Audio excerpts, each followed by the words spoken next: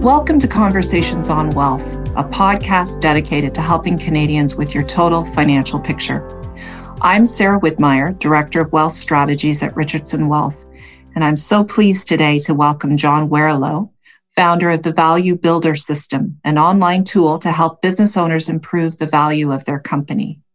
John has authored a trilogy of books which teaches business owners how to build, accelerate, and harvest the value of their company. This includes the 2011 bestseller, Built to Sell, Creating a Business That Can Thrive Without You, as well as The Automatic Customer, Creating a Subscription Business in Any Industry, released in 2015. And then most recently, The Art of Selling Your Business, Winning Strategies and Secret Hacks for Exiting on Top. John is also the host of Built to Sell Radio, rated by Forbes as one of the 10 best podcasts for business owners. John, welcome and thanks for being here with me today. Hey, it's going to be fun. Looking forward to it. Okay. So before we jump into the key drivers, why don't you tell everyone a little bit about your background as a business owner? Well, I've been involved in a few businesses, most of which have been in the service industry. My last one kind of got me into this line of work. I used to run a quantitative market research business. We help a lot of big Canadian companies, Bell Canada, Rogers, Royal Bank, BMO, understand and market to the SMB space. And I remember we built it up to, $5 or $6 million in revenue. And it was a profitable company. It was a service-based business. Quantitative market research. Every client was different. Every project was different. So it was quite profitable. And I think we're 20-30% profit margin, something like that. And I sort of rubbed my hands together thinking, this is going to be a really valuable company. And I went to see a guy named Perry Miele. Perry is a mergers and acquisitions professional based in Toronto. And I said, Perry, what do you think it's worth? And he said, well, you're in the market research business. Let me ask you a couple of questions. Who does the research? And I'm like, well, I'm involved in some of it. I mean, these are huge clients, right? These are massive, He said, okay. Well, who does the selling? And I said, well, if Bell wants, I got to go see them, right? It's, He says, okay, let me get this straight. You've got a research company, you do the research and you do the selling. And I said, sure, I guess that's one way to put it. And he said, all right, well, there's nothing here to sell. Your business is worthless. And I remember the day like it was yesterday. It goes back 20 years ago now. But what he was pointing out was that the business was too dependent on me and that structure, it wasn't sellable. And so long story short, we made some major structural changes to that company. We put in a subscription model, et cetera. And it ultimately was acquired by a publicly traded company, New York Stock. It had a happy ending to the story, but it sort of kicked off for me a journey in, as business owners, I think we spend so much time. In fact, Business School 101 is follow your profit and loss statement. I mean, that's the most important document you have. Yet what I learned from Perry is that a P&L is important, but not the most important thing that you need to think about if your goal is to build a valuable company. There's actually a bunch of other things. And so I've been on this sort of 20-year journey trying to understand. You mentioned the podcast. I interview entrepreneurs about their exit. And part of that is just my own personal curiosity about the subject. I'm just really deeply curious about what drives the value of a company in the eyes of acquirers. And that's a little bit about my background. Wow. What a wake up. What a shocking, I can only imagine. So through this research and through these conversations, you've developed or come to 8 key things that can drive the value of a company. Why don't we take some time and walk through that? Yeah, for sure. I mean, we probably don't have time for all 8, but we can certainly dig into a few. The big ones. Yeah. There's a couple that are, obvious, financial performance of your company is important. And I don't want to minimize obviously your revenue and your profitability are absolutely critical elements of the value of your company, but there are others. So one of the biggies is recurring revenue. And again, if you put your acquirer hat on for a moment and you say, okay, what would you look for if you were looking to buy a business? Well, you were going to look for a business that's going to succeed after the owner is removed, right? Because you're going to pay them for the business. And so recurring revenue gives acquirers a high degree of confidence that the business is going to continue. So right now in Canada, for example, security companies, home security companies are being acquired. And those businesses have 2 forms of revenue. They've got installation revenue that they charge you to come and install the keypads and wire up the sensors on the windows and so forth. And then they've got monitoring revenue. And the monitoring revenue is the $29, $39 a month we pay so that if there's a break-in, the police are called. Well, right now in Canada, for every dollar of installation revenue you have, an acquirer will pay about 75 cents. For every dollar of recurring revenue you have, an acquirer will pay about $3. Said another way, your recurring revenue is worth like 3-4 times every dollar of one-off installation revenue.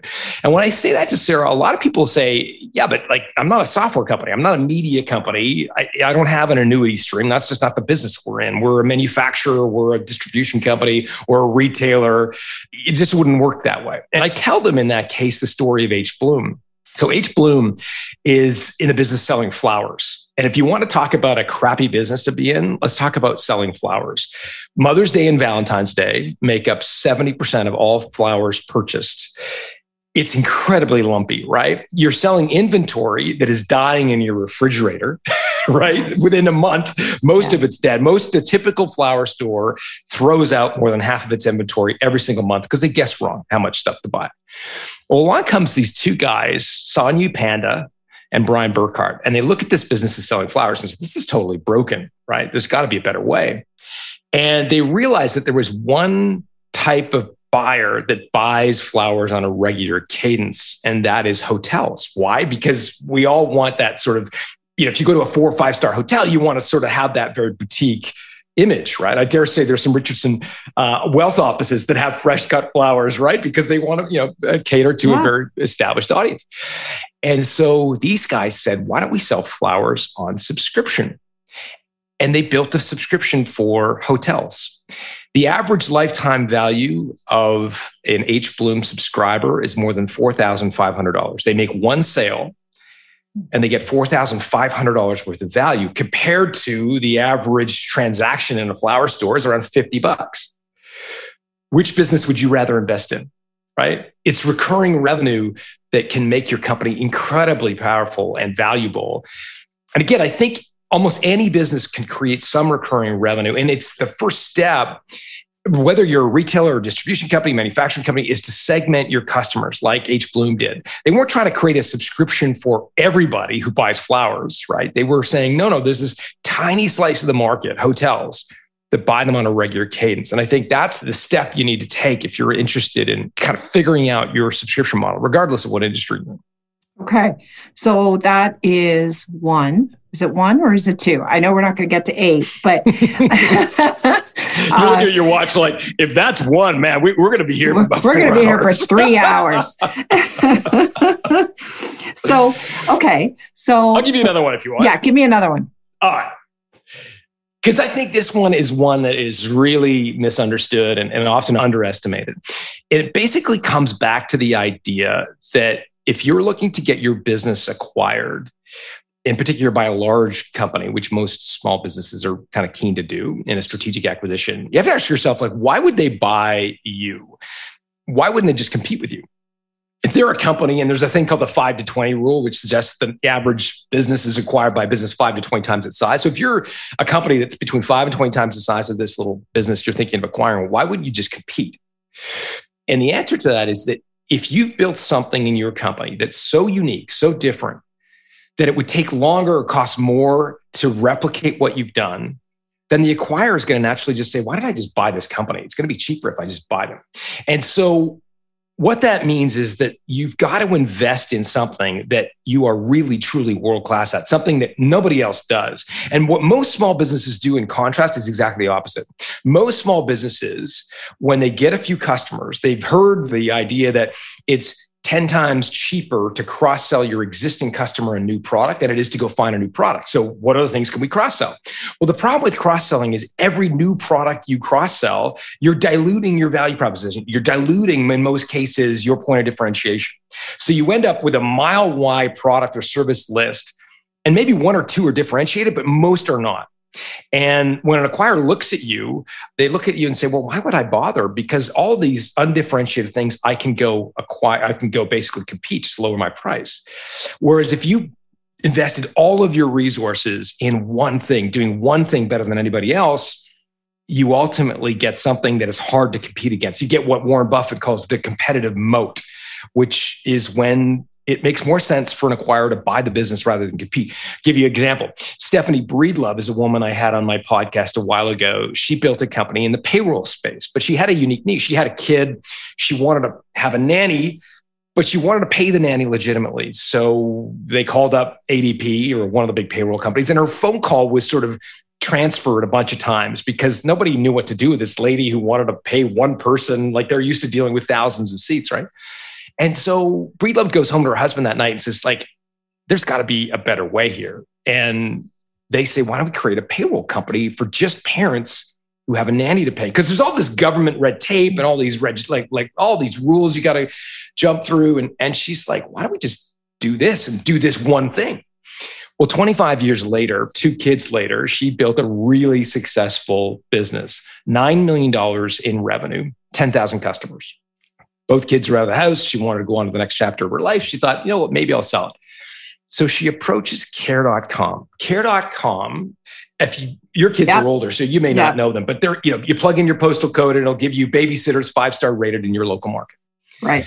Well, at the time, Care.com had 7 million subscribers, 7 million parents who need a nanny, 7 million parents who need to pay their nanny. Breedlove said, why don't you just buy my company? We've developed all this IP, all this methodology, ways to interact with the government that gets these payroll systems up and running quickly. You're a giant company. If 1% of your 7 million subscribers buy my payroll service, that's a business 7 times the size of my company today.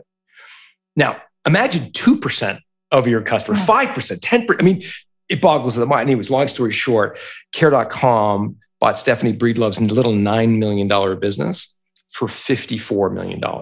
Wow. 6 times revenue.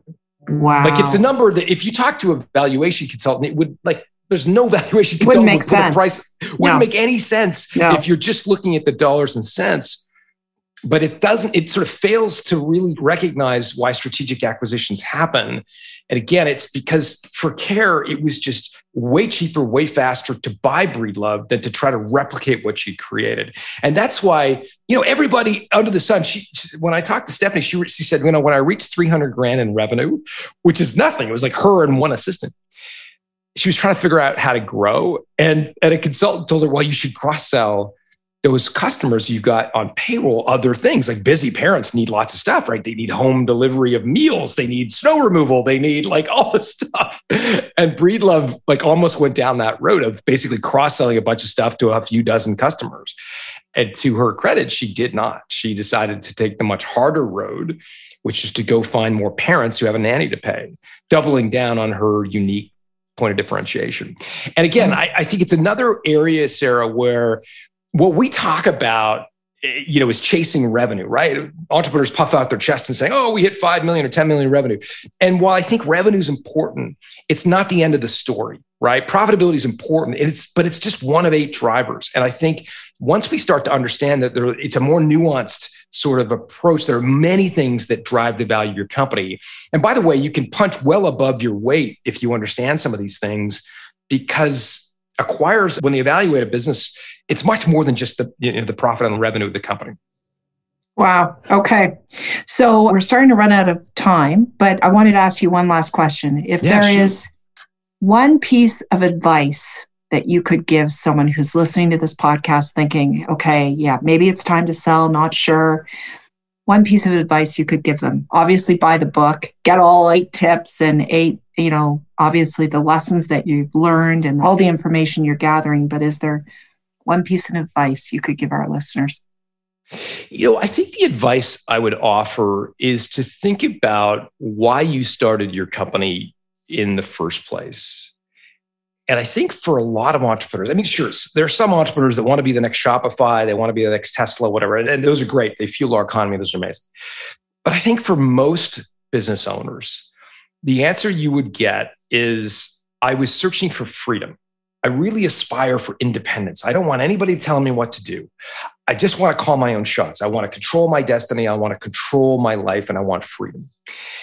And the ultimate freedom, of course, is financial freedom, which I know you talk a lot about. And I think we talk about this thing called the freedom point, which is the point in time where the sale of your company would create enough liquid wealth that it would allow you to live the life that you aspire to have.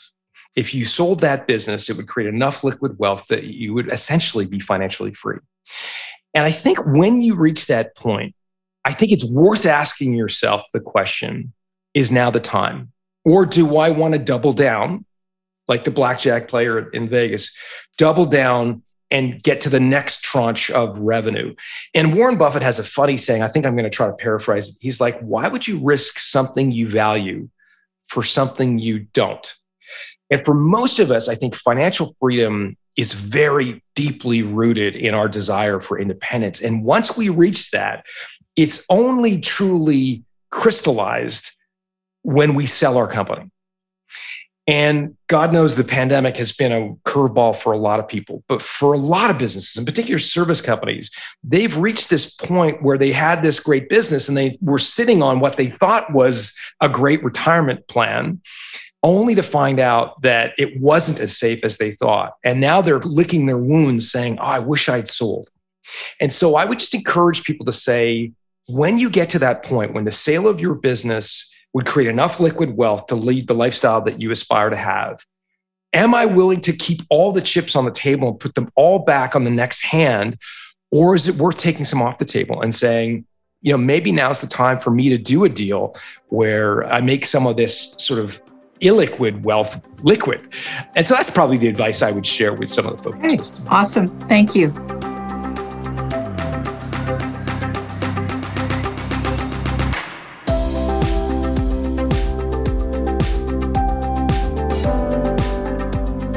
This has been so enlightening. We hope today's conversation gives you the pieces to help drive the value of your business to where you want it to go. Your Richardson Wealth Advisor can certainly help you along the way. Subscribe to John's podcast, Built to Sell Radio, and find more information about his books and the Value Builder System on John's website, builttosell.com. Visit the Richardson Wealth website for more articles and videos for business owners, and remember to follow Richardson Wealth on LinkedIn for the latest in wealth strategies. Conversations on Wealth is available wherever you get your podcasts. Thank you all for listening today. Thank you, John. Thanks, Sarah. And please join me again for our next conversation.